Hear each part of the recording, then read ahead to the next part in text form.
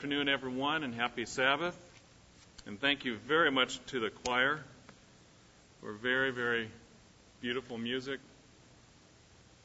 As always, I think that might be a record for the number of people in the choir here in Charlotte. It was really fantastic. And appreciate the visitors who participated. In the book of Genesis, we are introduced to the story of Joseph. As a 17-year-old, you know, he was sold by his brothers as a slave. What brothers? He was taken to Egypt. Things went from bad to worse. He wound up in prison. And we know some years later, he unexpectedly came before Pharaoh and was able to interpret dreams, and through God's inspiration predicted 7 years of plenty, 7 years of famine. Pharaoh made him a great ruler, and he administered a grain program which kept the Egyptians alive through this drought. Eventually his brothers came down to Egypt, and there was a reunion of sorts that they were not expecting. He found himself face to face with his brothers. What a scene that must have been. You know, I don't think it's that we can overestimate the emotion, the drama that must have been there, the thoughts and the emotions that were surging through Joseph and ultimately surging through his brothers. The shock, the alarm, the amazement, the fear when they realized who he was. We read about this amazing event, and we're not going to read the whole story, but we're picking it up when he revealed himself to them. Genesis chapter 45, verse 3. Joseph said to his brothers, "I'm Joseph. Does my father still live?" But his brothers could not answer him. They were dismayed in his presence. And Joseph said to his brothers, "Come near to me." And they came near, and he said, "I am Joseph, your brother, whom you sold into Egypt. But now do not therefore be grieved or angry with yourselves because you sold me here, for God sent me before you to preserve life. These 2 years the famine has been in the land, and there are still 5 years in which there will be neither plowing nor harvesting. And God sent me before you to preserve a posterity for you in the earth, and to save your lives by a great deliverance. So now it was not you who sent me here, but God. And he has made me a father to Pharaoh and Lord of all his house and a ruler throughout all the land of Egypt." Remarkable. After all that had happened, after the betrayal, after the heartache, after the cruel bondage that he had gone through for years, he said, "God put me here so that I might serve you, that I might preserve you, that I might fill a need." And the need was great. We know the famine was over all the surrounding countries at the time. The story says that. And Joseph had a hand in not only saving his family, but in saving humanity in that whole area of the world. Talk about feeling needed. You think Joseph felt needed? I think it made him feel pretty good that he was able to help in a meaningful way. His family, but also thousands, tens of thousands, hundreds of thousands of people. You know, there seems to be a desire that God has put in all of us to one degree or another, an emotional need to feel needed. To feel needed. To feel like I'm doing something important, that people are depending on me. They value my contribution. They're looking to me for something that I can give them. It's very powerful. You know, ultimately, most people in their life, after perhaps seeking other things earlier in their life, they want meaning.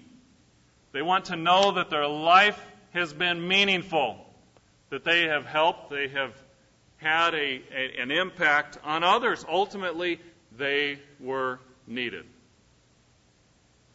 Just imagine how Joseph felt. And yet, how did that happen? How did he wind up being the second in command in Egypt? Did he send out resumes to get a job as second in command under Pharaoh? Did he inquire, is Pharaoh taking applications for, governor of Egypt? Is he interested? Was he saying, if only I could be governor over all of Egypt, then I would really have an opportunity to feel needed and to serve people in a meaningful way. Then I would get involved because it would be meaningful. Brethren, how did he get his job?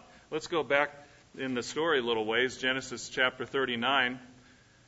And we read in verse 1 that Joseph had been taken down to Egypt, and Potiphar, an officer of Pharaoh, captain of the guard, an Egyptian, bought him. Bought him. He was a slave. How much opportunity for advancement do you have as a slave? How many rights do you have? Who cares about your needs for self-actualization as a slave? Nobody. But here he was. And for some reason he was blessed. It says he bought him, and the Lord was with Joseph, and he was successful. And he was in the house of his master, the Egyptian, and his master saw that the Lord was with him, and that the Lord made all that he did to prosper in his hand. Joseph found favor in his sight. We know he was wrongfully accused, wound up in prison. Chapter 39, verse 20. Then Joseph's master in prison Potiphar took him and put him into the prison. Now, what's it like in prison? No family, no friends, no one cares for you. No one really cares what you can contribute. No one needs you. You're in prison.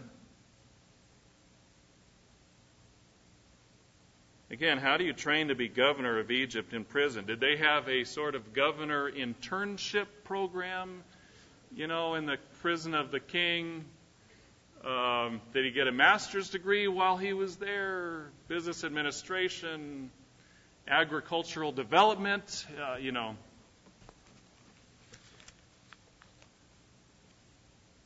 No, he didn't. But again, for some reason, he was blessed. And that's exactly what it says. But he was there in prison, but the Lord was with Joseph and showed him mercy, and he gave him favor in the sight of the keeper of the prison. And the keeper of the prison committed to Joseph's hand all the prisoners who were in the prison.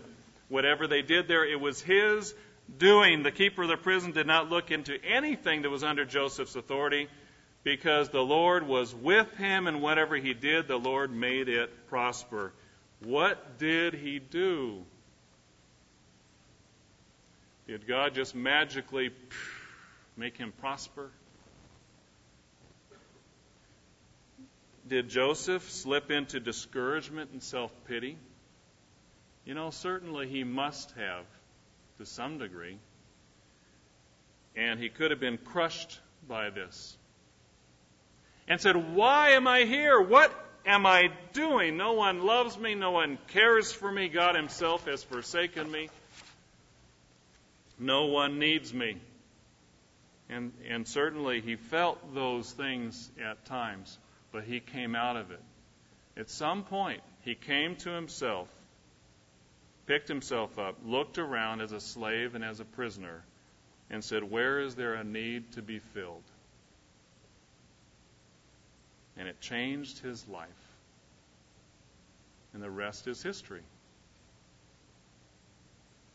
Brethren, I have a question for all of us today. Who needs you?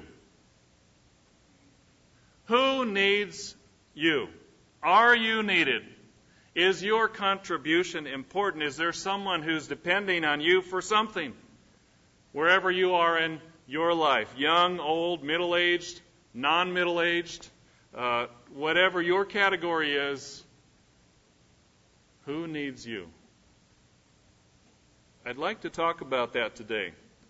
It's a fundamental, deep desire in all of us that our lives should mean something, and that ultimately is translated into, in some respects, who needs us. That's my title, if you'd like a title. Who needs you? Think about those in the room right now, around you, next to you, in front of you, behind you.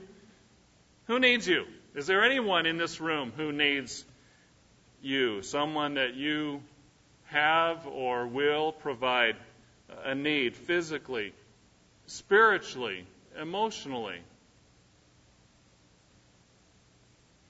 So that if you were gone, you'd be missed. If you're blessed with a husband or wife, the answer should be easy for you. The person sitting next to you is someone who needs you. We understand that. At the most basic level, marriage, let's say as an institution, it is a vehicle, in one respect, for giving us an opportunity to grow by fulfilling the needs of another person. And in turn, we feel fulfilled. We feel like there's something meaningful going on. Paul talks about that. Ephesians chapter 5 and verse 22. Let's turn over there in Ephesians chapter 5 and verse 22. Briefly here. He talks about the responsibilities of husbands and wives, which are based on needs. They're not just something that he pulled out of the sky, pulled out of the air, thought, let's see, what can I command husbands to do? What can I command wives to do? This will be interesting. No, it's based on our needs. Ephesians chapter 5 and verse 22, it says, "Wives, submit to your husbands, your own husbands, as to the Lord, for the husband is head of the wife, as also Christ is head of the church, and he is the Savior of the body."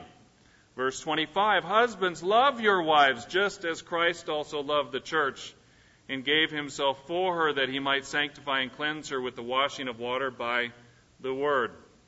Verse 32, he says, after talking about marriage, he said, "This is a great mystery." And marriage is a mystery to the world.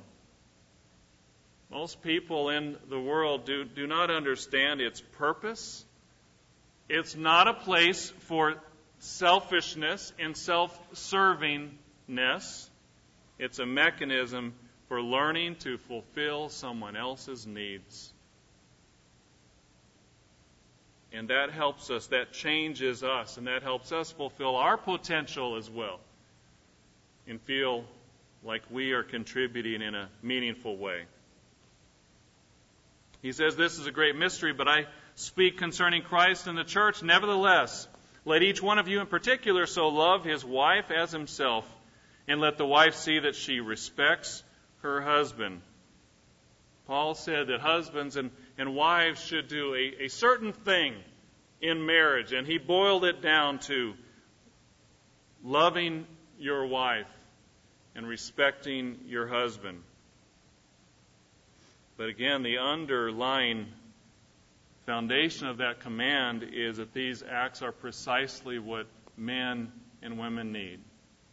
It's fulfilling a need. Women have a deep emotional need to be loved and cherished, and men have a deep emotional need to be respected and admired. God made us that way. You know, in the world, those needs are belittled. You know, a man needs respect. You need to stroke his ego every now and then because he's just a little boy and has a big ego. No, it's not ego. It's the way God created him.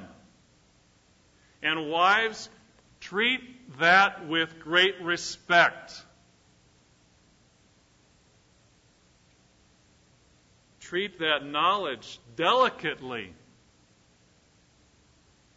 And husbands, don't belittle a woman because she needs love and needs to be told that you love her every day. How silly, how childish. No, it's not silly or childish. God made her that way. A secret to marriage is figuring this out, that it's an honor and a privilege if we are married, that God has given us the opportunity to provide for a deep fundamental need in another human being. And that honor and privilege must be treated with tremendous respect and care. If we are married, let's make sure we're doing that. And really make an effort to learn how to do these things and to learn from each other. A wise husband and a wise wife will do that. Not perfectly, but they will be trying. They will be trying. Another obvious group of individuals who are needed is parents. If you have children, who's going to feed them? Who's going to clothe them? Who's going to give them a house to live in? Who will make sure they don't play in the street or run with scissors? Somebody has to do it. Otherwise, for sure, they're going to play in the street and run with scissors. Fathers and mothers do that. 1 Thessalonians chapter 1. 1 Thessalonians chapter 1, notice what Paul said. And he was describing his relationship with the church there. But he compared it to how a father interacts and how a mother interacts in the family. 1 Thessalonians chapter 1 and chapter 2 and verse 7 on the same page, shouldn't be hard to find. He's talking to the church and he said, "But we were gentle among you, just as a nursing mother cherishes her own children. We were affectionately longing for you." Who does a child go to when they're afraid? Mama. When the thunder bellows, where can they find comfort and peace and safety and encouragement to be snuggled and to be hugged and to be loved? A mother senses very deeply that she is needed. And it's very rewarding, that baby in her arms and that child as it grows in her embrace. Maybe once in a while she needs a break from being needed so much. But then not long after that, she wants that baby again. And it's a powerful sense of being needed, feeling needed. A father's role is important too. Notice in verse 11, he says, "You are witnesses," in verse 10, "and God also, how devoutly and justly and blamelessly we behaved ourselves among you who believed, as you know how we exhorted and comforted and charged every one of you as a father does his own children." Fathers have a distinct role as well, different from mothers. Did you know that roughhousing actually makes your kids smarter? I learned that. I didn't know that when, all the times that we were wrestling on the floor, but I'm really glad now that we did it. Because it makes your children smarter. Makes them more socially adaptable. It makes them able to face challenges better. There are actually studies that talk about this, and it talks about the brain connections that are made and that children benefit from the things that dads do and how they play with them and how they stimulate those things in the brain.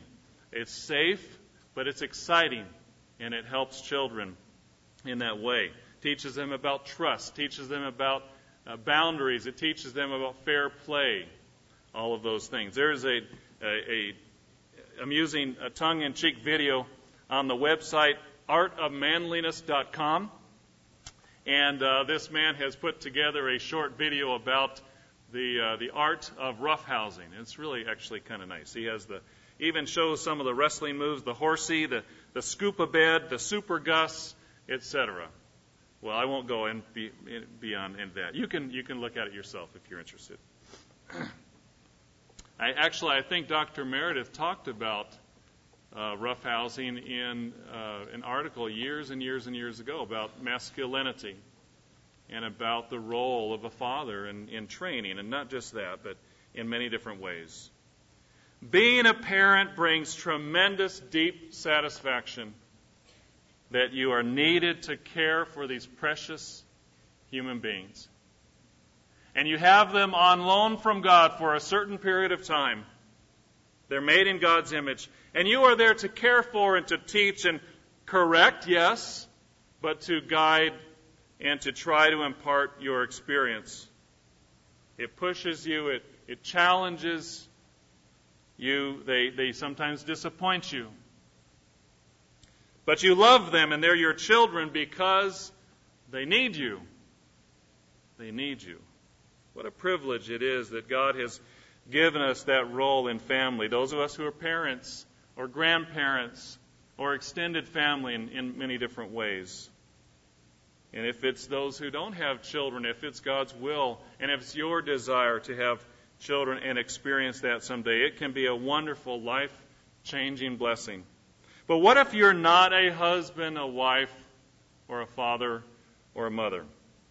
What if when you fill out your tax form, it's just you, no dependents to claim? Who needs you?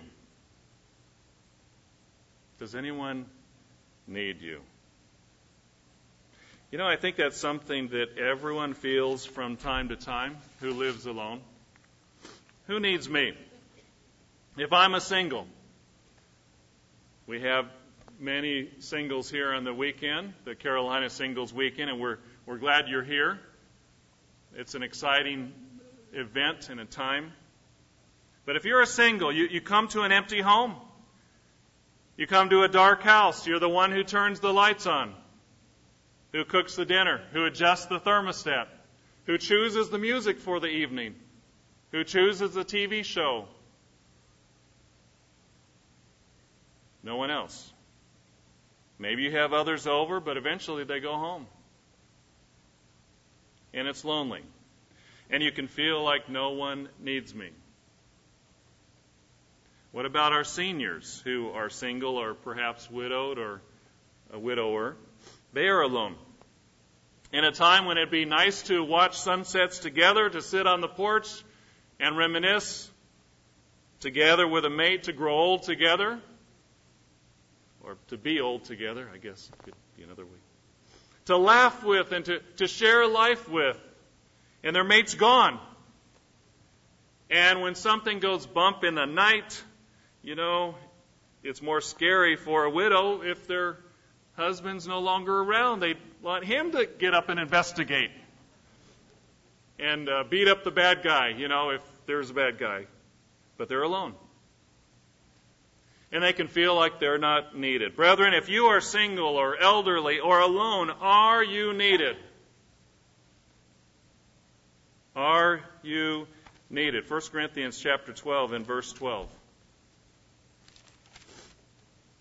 The answer is very clear in Scripture from God. 1 Corinthians chapter 12 and verse 12. Paul says, "For as the body is one and has many members, but all the members of that one body being many are one body, so also is Christ." We have an advantage that the world does not have. People out there struggle with not having a purpose. And what is the meaning of their life?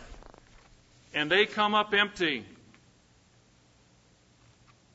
Oftentimes, because they don't know what we know, and they don't have what we have. Verse 13, "For by one Spirit we were all baptized into one body, whether Jews or Greeks, whether slaves or free, and have all been made to drink into one Spirit. For in fact the body is not one member, but many. And if the foot should say, because I'm not a hand, I'm not of the body, is it therefore not of the body? I'm just a foot. I'm not important. Nobody needs me. I'm always on the floor. I get dirty, I get stinky and smelly, and people don't really want to look at me.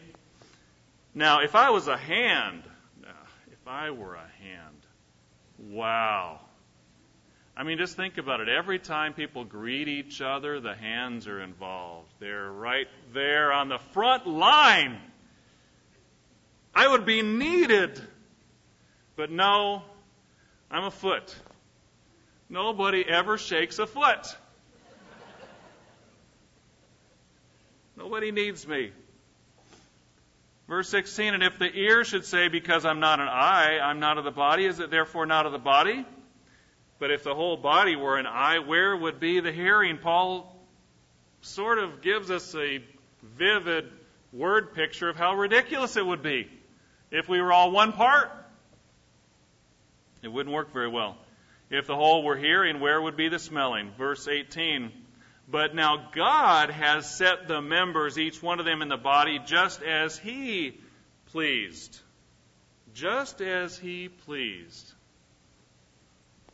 In the human body, every part is needed. For a long time, scientists couldn't figure out why the appendix is where it is. In fact, they named it the appendix. What does appendix mean? Appended means something that's added. Something that's a supplement, an addition. Because we don't know what it does. It's not really needed. In fact, we'll cut it off most of the time. Especially if it causes trouble, It has no function and it gets inflamed and out it goes. But now doctors are beginning to understand the appendix has a function. It's a place where bacteria is stored, so good bacteria, so that if in the gut the good bacteria is killed off or removed somehow, there's a pocket of stored bacteria that can help to replenish the bacteria in the rest of the intestines. Marvelous reason for an appendix. It has a purpose after all. Hooray for the appendix! Just because human beings didn't know the purpose of the appendix, did it mean that there wasn't one? God knew all along.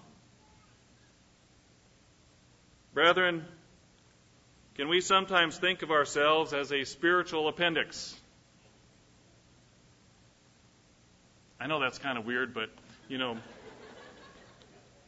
that no one cares about you. You're just sort of tacked on to the body. In fact, your name is tacked on, added to, supplement of. And if you were removed, no one would notice it anyway, and they'd think, yeah, it probably needed to go. Maybe you just haven't figured out where and why you're needed. But if God puts you in the body, you have a function. That's what Paul is saying. Verse 20. He says, but now indeed there are many members, yet one body. And the eye cannot say to the hand, I have no need of you. Nor again to the feet, I have no need of you. No, much rather those members of the body which seem to be weaker are necessary. There is no part of the body that is not needed. And yet we humanly sometimes treat one another, don't we? I don't need you. You're not important. You're weaker. I consider you as less important. But brethren, God is not a respecter of persons. Everyone is important. Our importance is not determined by race. God made all the races. He loves all the variation in His family. One is not more important than another. There is neither Jew nor Greek. All are called to repent. Importance is not determined by where we live. Being at headquarters, being in Charlotte does not make anyone more important than anywhere else in our congregations all over the country. Somebody's got to be at headquarters. Somebody's got to be out in the field. But every part's needed. Every part has a function. Nationality does not determine our importance. Living in the United States or being a physical Israelite does not make anyone important.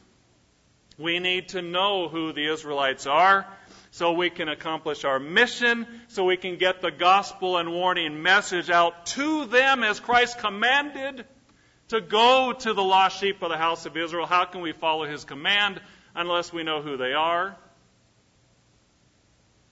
So it's important to know who they are for that reason, to finish the work. But brethren, beyond that, when it comes to our calling and when it comes to standing before God, our nationality is irrelevant. It does not make us important.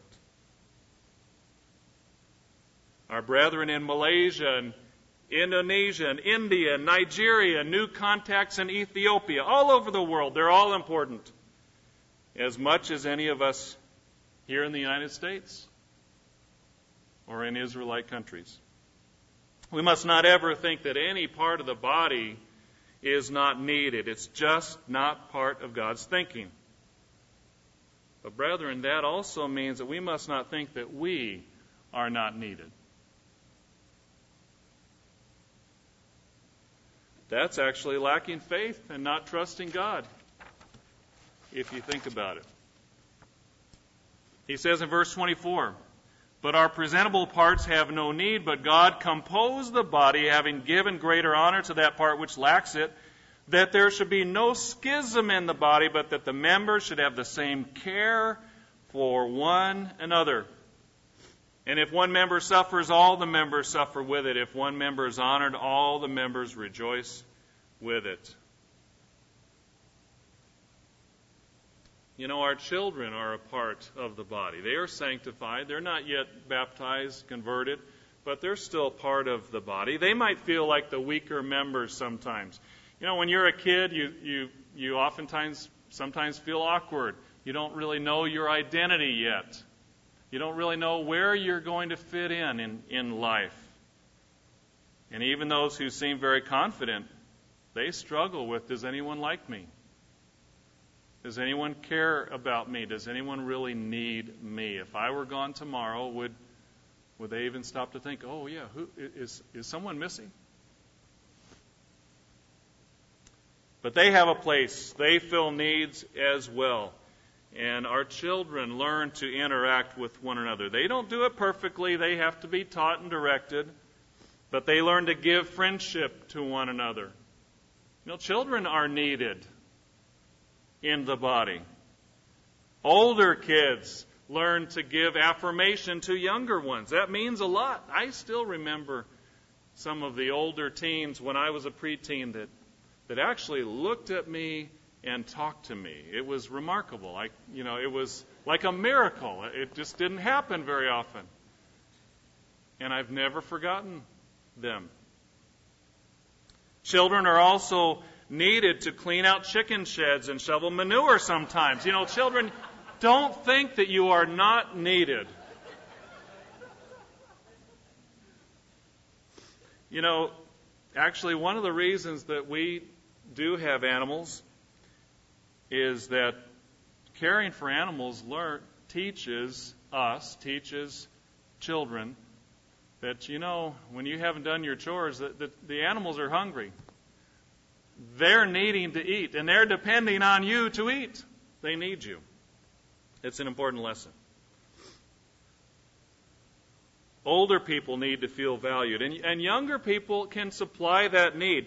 Mr. Jonathan McNair wrote in a recent article in the TW, in this current issue, "Old can be good." He said this: when an older person approaches, speaking to young people, do you stand up, look them in the eye, and greet them, or just ignore them? Do you interrupt their conversation and speak to them as if they were a peer?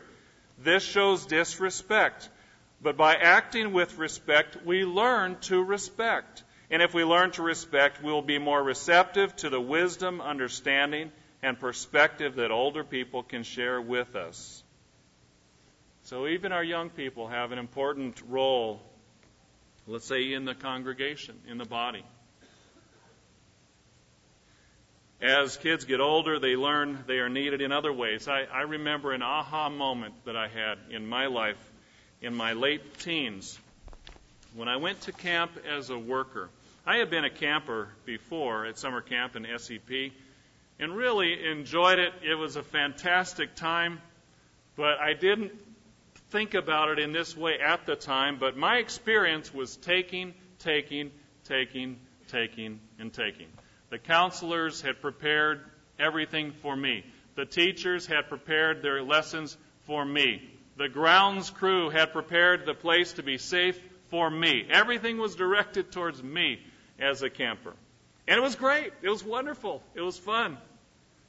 But I didn't know I was missing a whole level of fulfillment. I came back a few years later as a worker, and the roles were reversed. I had heard about how hard it was to work at summer camp, how much work it was, but nothing could have prepared me for what happened. It was the most thrilling summer I had ever had up to that point. Much more than when I was a camper. Not just because I was at camp, not just because I was on canoe staff and it was fun, not just because I had a summer job, but because I was a part of a team that was giving and giving and giving and giving and giving some more. I was a part of a program of people who had dedicated their lives for that period of time to provide something totally unselfish. And they were charged with going all out for one purpose, to serve those campers. And it was absolutely breathtaking. I felt like I was a part of the church in a way that I had never experienced before. I felt I was needed. And looking back, I was just a kid. Brethren, this is a powerful motivation for all of us to feel we are needed. Romans chapter 14, verse 7, I'll just read it. It says, "For none of us lives to himself, and no one dies to himself. For if we live to the Lord, and if we die to the Lord. Therefore, whether we live or die, we are the Lord's." None of us lives in isolation. Everything we do affects those around us. And we need to feel needed. Sometimes when we're not feeling needed, we need to remember Joseph. Sometimes when we feel we're enslaved in loneliness or imprisoned in the season of our life, whatever it may be, that no one cares or is thinking about us, but there are opportunities lurking in every corner. We just have to see them. You know, when Cain slew his brother, God asked him where Abel was, and Cain's answer has now become famous: "Am I my brother's keeper? Am I responsible for him?" The emphatic answer through the whole rest of the Bible is absolutely yes. As there is need, as you have opportunity, absolutely yes. Let's turn over to Luke chapter 10. Jesus really expanded on that when he talked to the lawyer who came to him with what he thought was a trick question.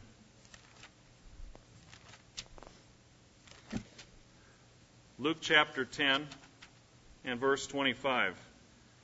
Luke chapter 10 and verse 25, "Behold, a certain lawyer stood up and tested him, saying, 'Teacher, what shall I do to inherit eternal life?' And he said to him, 'What is written in the law?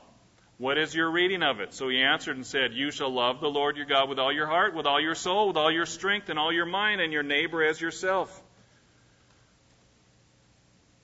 And he said to him, 'You have answered rightly. Do this, and you will live.'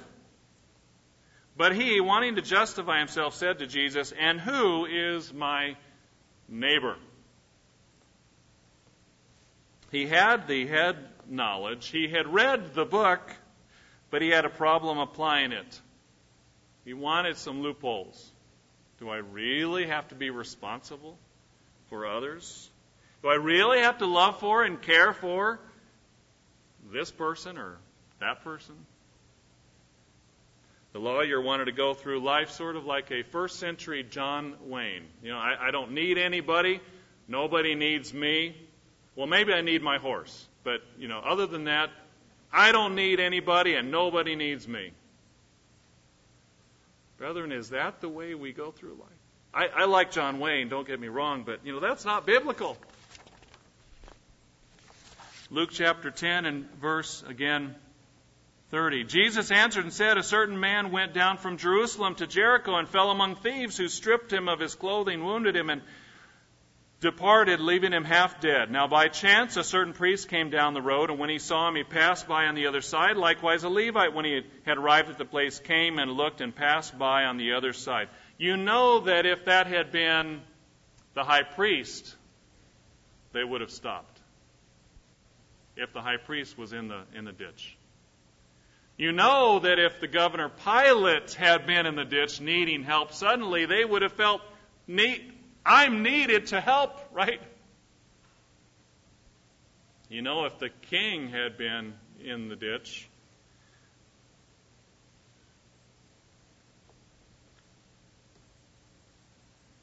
but they didn't.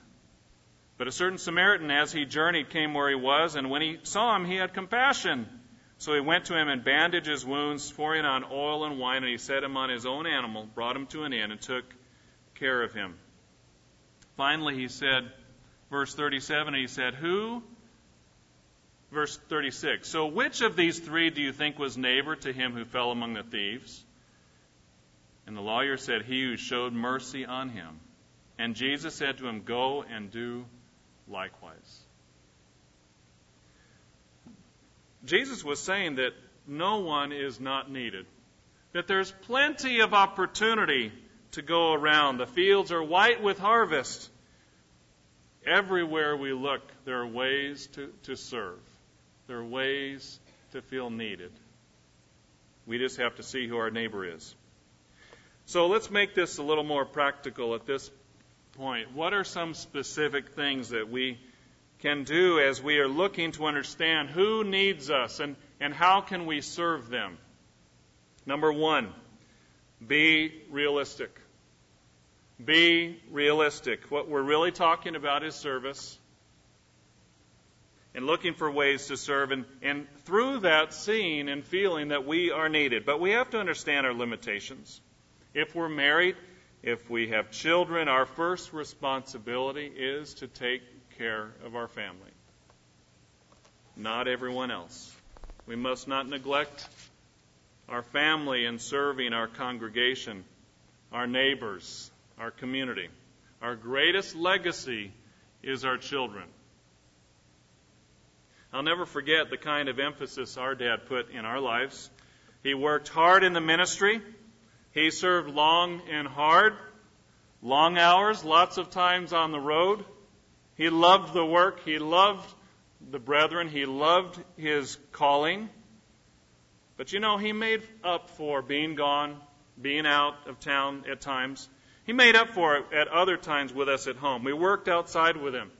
I watched him work on cars and fixing motors and tried to learn what I could as a little knothead kid, Getting tools for him and getting the wrong tools and having to do it, over and over again until I got the right one.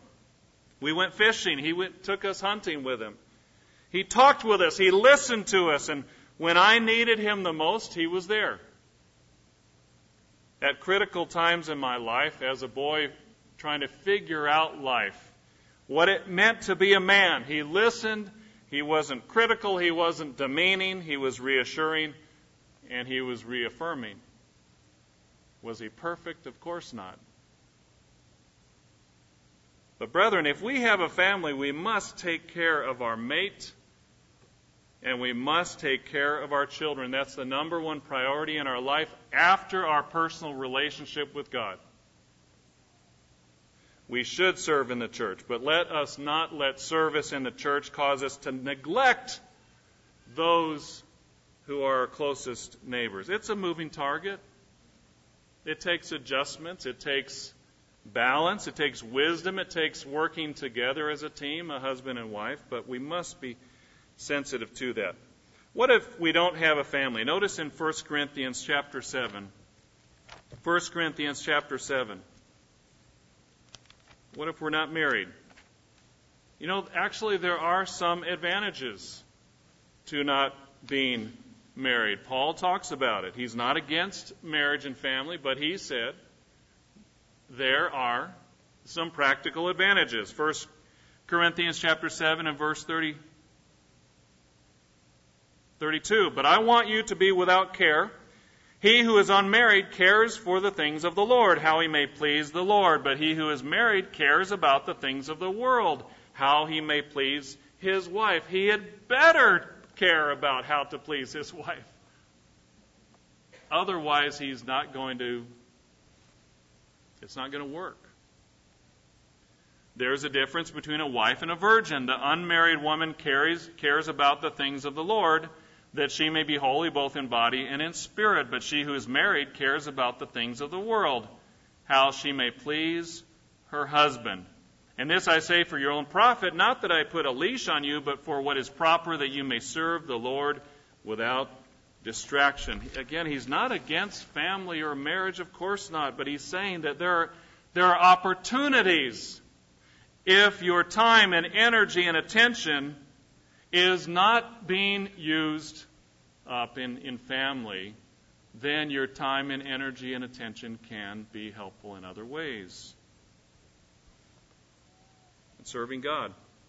I just want to say here at this point that our singles group here in Charlotte really is outstanding in a lot of ways that they serve. They've put this event together, led by Mr. Jonathan Bueno, who did the sermonette here this afternoon. The ministry oversees it, but the singles make it work. They organize it, they plan it, they provide the manpower, they run it. They are very, very, very helpful in that way. They also have been starting a visiting program the last few months, where they are visiting some of our elders in the area, our seniors in the area. They really show a lot of initiative, and it's much appreciated. We have to be realistic. We have to look at our time constraints and our priorities, but oftentimes there are opportunities that are there if we only have eyes to see. Sometimes it's just in fellowship. Sometimes it's in being warm and friendly and encouraging to others. There was a Barna study done a few years ago. 5 reasons millennials stay connected to church. Actually, this was just last year, September 17th. The author of the study said, the first factor that will engage millennials at church is as simple as it is integral: relationships. When comparing 20-somethings who remained active in their faith beyond high school and 20-somethings who dropped out of church, the Barna study uncovered a significant difference between the two. Those who stay were twice as likely to have a close personal friendship with an adult inside the church. 59% of those who stayed report such a friendship, versus 31% among those who are no longer active. The same pattern is evident among the more intentional relationships, such as mentoring. 28% of millennials who stay had an adult mentor at the church other than their pastor, compared to 11% of dropouts who say the same. The implication is that huge proportions of church-going teenagers do not feel relationally accepted in church. This kind of information should be a wake-up call to ministry leaders as well as to church adults of the necessity of becoming friends with the next generation of believers, end quote. Now, we understand that this is talking about in the world, it's talking about Protestant churches, and there's more to the church than just a social club. But think about what they are saying that they're identifying. And think about, as us, as adults, how important it is that we are striving to, as he said, become friends with the next generation, so that they feel connected to people in the church. We all need to feel needed. We all need to feel connected, and there are tremendous opportunities in every direction we look. But we have to be realistic about where and how we serve. But everyone has an opportunity. Another aspect of serving and feeling needed is number 2, be authentic. Be authentic. Now, what do I mean by this? We can serve, but from the wrong motives. We can work to get ahead. We can serve for show. If we're hypocrites at home, our kids will see that. If we're one way at church and then we're different at home, they're not going to respect that. We need to be open with our children. We need to be honest. They need to see that we're authentic and genuine. And that, yes, we make mistakes. And maybe even working through those mistakes and working through even conflicts is teaching them to be able to handle disappointments and handle difficulties. But whatever, we need to be genuine with our children. Matthew chapter 6. Matthew chapter 6, the same is regard to service to one another in the body of Christ. If we are a ladder climber, it's not going to work. God is watching. He sees it all, and He's the one whose opinion is important, who is the only one who's important. Matthew chapter 6 and verse 1, take heed that you do not do your charitable deeds before men to be seen by them. Otherwise you have no reward from your Father in heaven. Therefore, when you do a charitable deed, do not sound a trumpet before you, as the hypocrites do in the synagogues and in the streets, that they may have glory from men. Assuredly, I say to you, they have their reward. But when you do a charitable deed, do not let your left hand know what your right hand is doing, that your charitable deed may be in secret, and your Father who sees in secret will Himself reward you openly. God sees what we're doing, and He knows if our works are to be seen of man, and He says, if so, there's no reward. And frankly, others are going to figure that out too.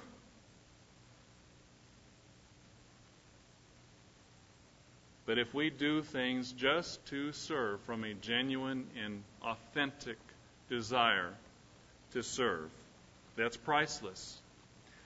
I want to say as well that there are a number of brethren here in Charlotte who have really gone out of their way to serve others who are in need in organized ways, on a number of crews that have been organized in different ways, sometimes by the ministry, sometimes the outreach program that has been done recently, or other local things when there's a need. Sometimes not organized by the ministry. Sometimes they just hear about a need, and you hear later on that they just showed up and they took care of things. Quietly, not for applause. They don't get a certificate. We don't have a presentation here, But they know who they are, and God is pleased. And they're filling a need, and they are needed. And we have faithful brethren all over the world filling that kind of need, taking care of their brethren, and experiencing the joy that comes when we fill a need and when we feel needed. But we have to be authentic and genuine. Another key in serving and filling a need is, number 3, be better. Be better. Now, what do I mean by this? Being authentic and genuine in our interaction with others doesn't justify us treating others badly.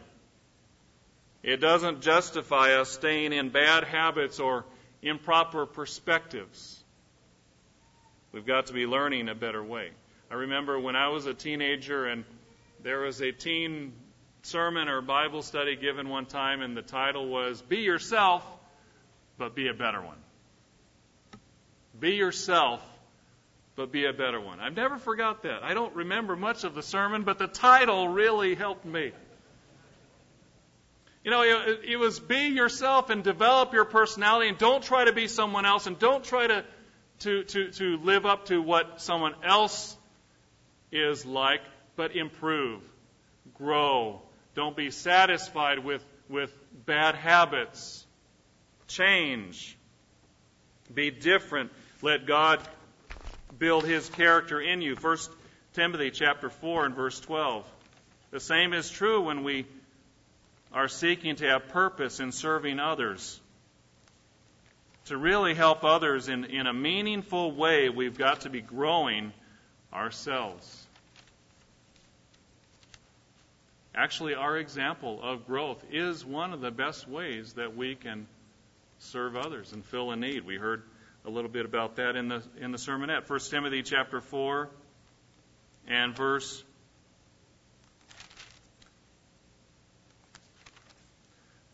12. He says, "Let no one despise your youth, but be an example to the believers in word, in conduct, in love, in spirit, in faith, in purity. Till I come, give attention to reading, to exhortation, to doctrine.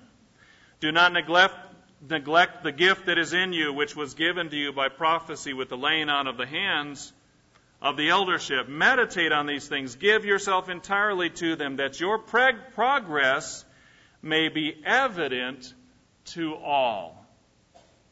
Interesting what Paul told Timothy. He said, grow because it's going to encourage others when they see you grow. That's very profound. And I think we can all understand that. It's inspiring to see others and see them growing.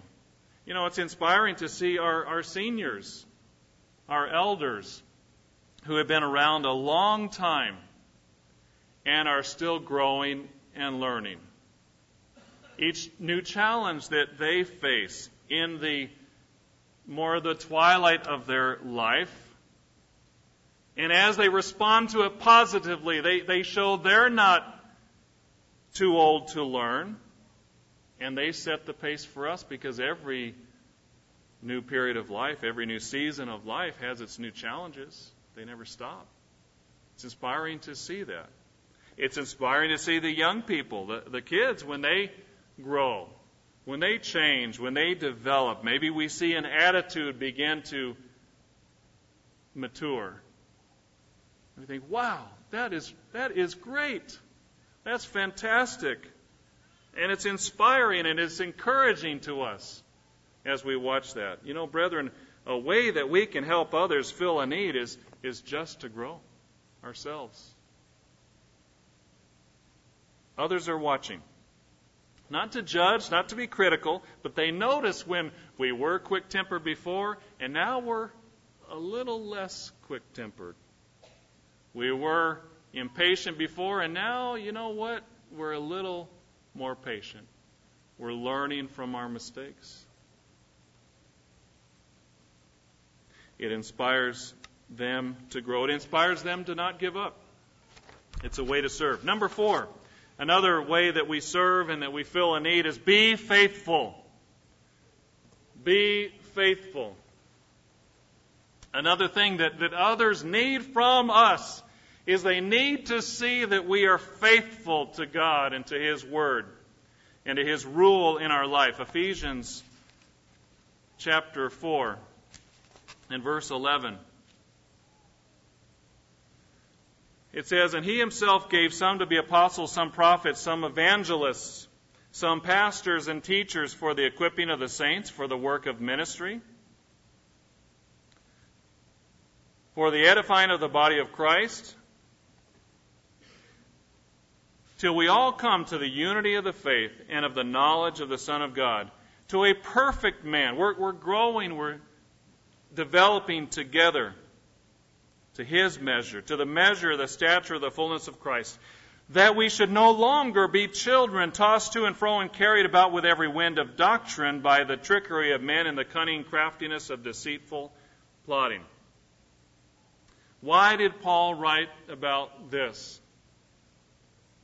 Because there were winds of doctrine blowing around in the first century. And he was warning the brethren about them. And he had to tell them there is a church, there is a body, and God is working through it. And God teaches us doctrine through His church. And he said, don't get sidetracked. He said there are deceivers, there are time wasters. Don't get sucked into it.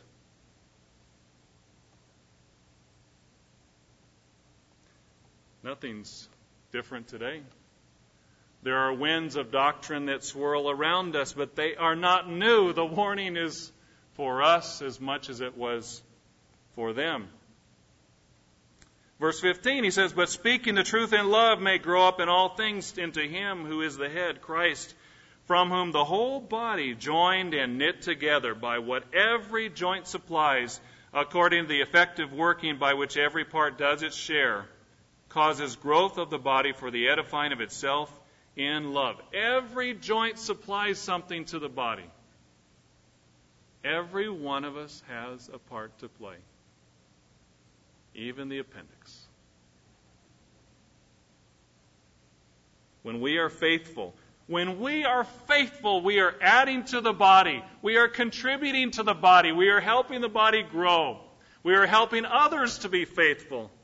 When we talk in fellowship, when someone, from time to time perhaps, brings up something that is contrary to sound doctrine, and we gently guide the conversation back into something that is profitable, that is biblical. Brethren, we are being faithful, and we are helping them, God willing, to be faithful as well. It's very important. Hebrews chapter 12.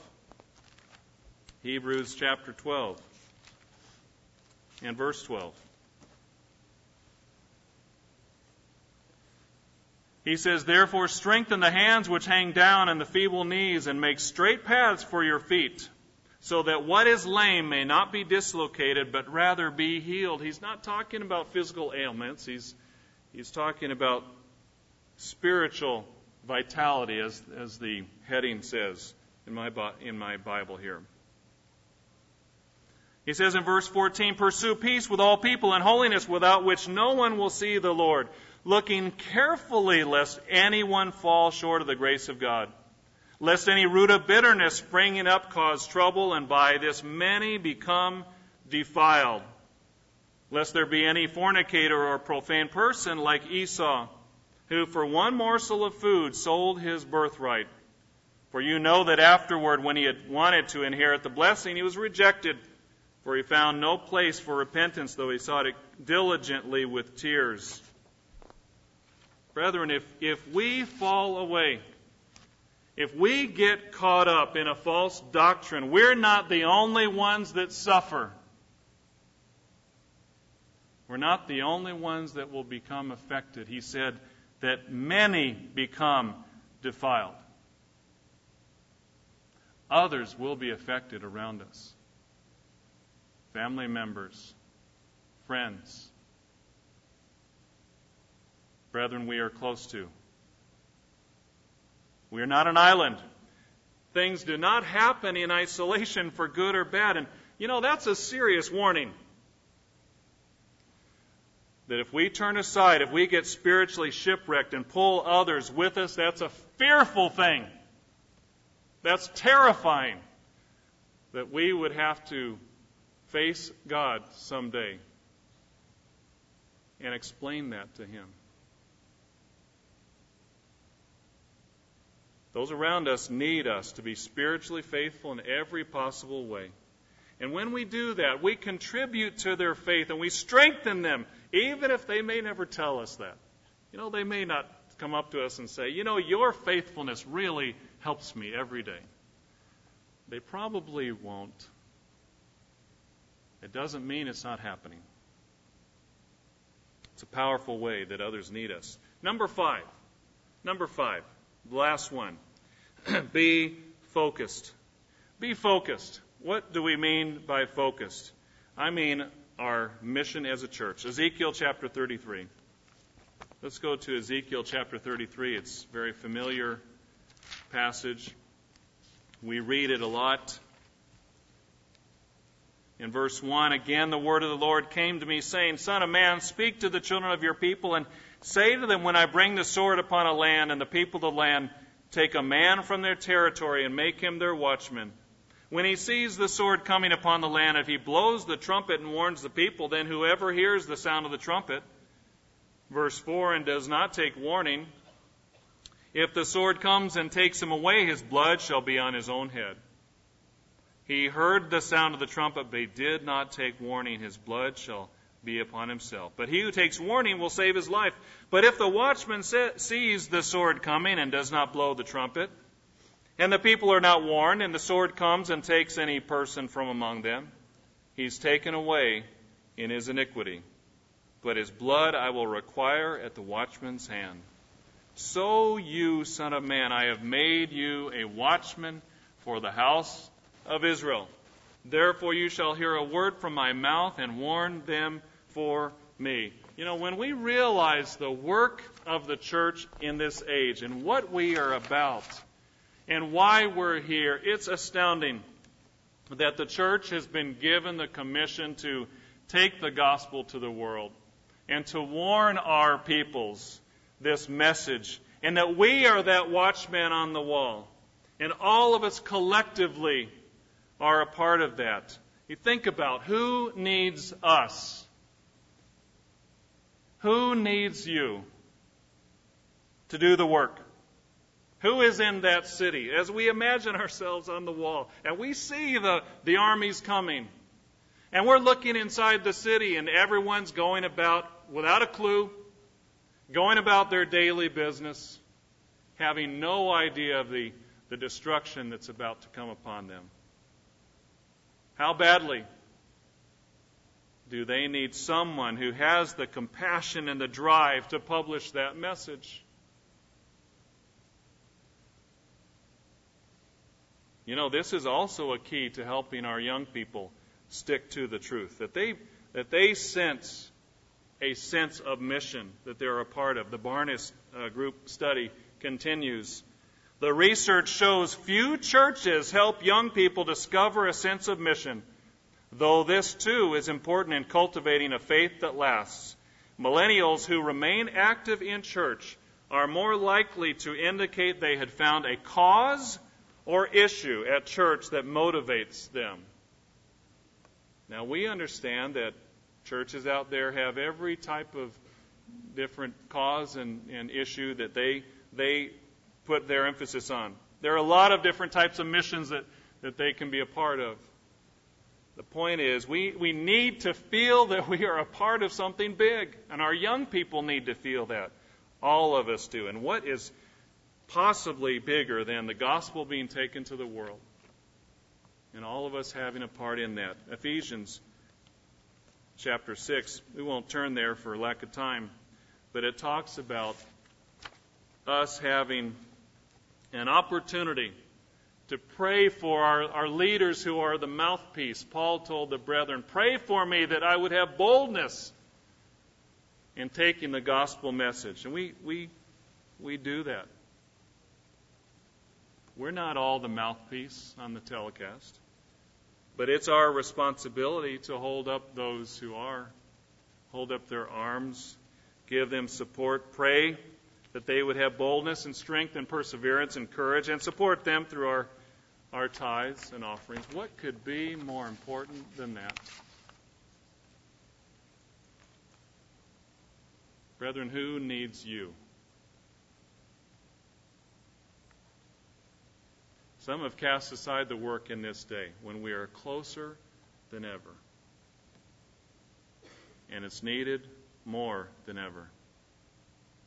You know, if we don't feel needed enough, maybe we need to throw our hearts into the work, praying for the work, supporting the work in whatever way we possibly can, more than we ever have before. God is going to warn the world and get this message out through somebody. Let it be us. John chapter 7. God has given us His Spirit, but not just to bottle it up and save it for a rainy day.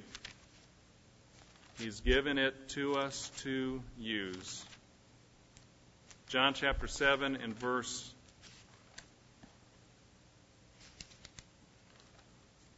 37. On the last day, that great day of the feast, Jesus stood and cried out, saying, "If anyone thirsts, let him come to me and drink, and he who believes in me, as the Scripture has said, will be full of the Spirit, feel content, be satisfied, sit back, watch the world go by, and live happily ever after."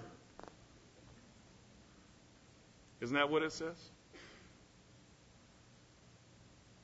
No, it says, out of his belly will flow rivers of living water. It will flow out. He or she will be activated and energized because they are serving potentially thousands and tens of thousands and millions of people who desperately need what they have to give. We know what's coming. We know the dark days that are coming. We know that we're also preparing to be kings and priests and rule on the earth. We know Isaiah 30 talks about your teachers will no longer be hidden, but you will see them and you will hear a voice behind you saying, "This is the way, walk you in it." Brethren, who needs you? What an opportunity it's going to be for us to feed them, to give them water, give them food, give them clothing and housing, like Joseph did, but actually go far beyond what Joseph. He did not convert the whole nation of Egypt. He could not change them to worship the true God, but we will have that opportunity. Let's turn to one final scripture. Matthew chapter 5. Matthew chapter 5 and verse 13.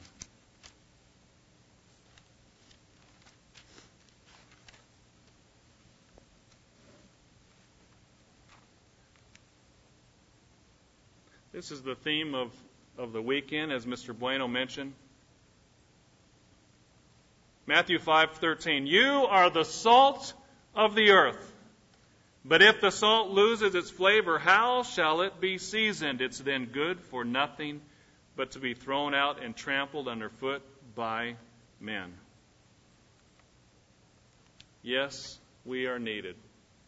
We have been called to be needed. Needed by our mates, needed by our husbands, our wives, our children, if we have a family. Needed by our brethren, by the young, by the old, by the in-between.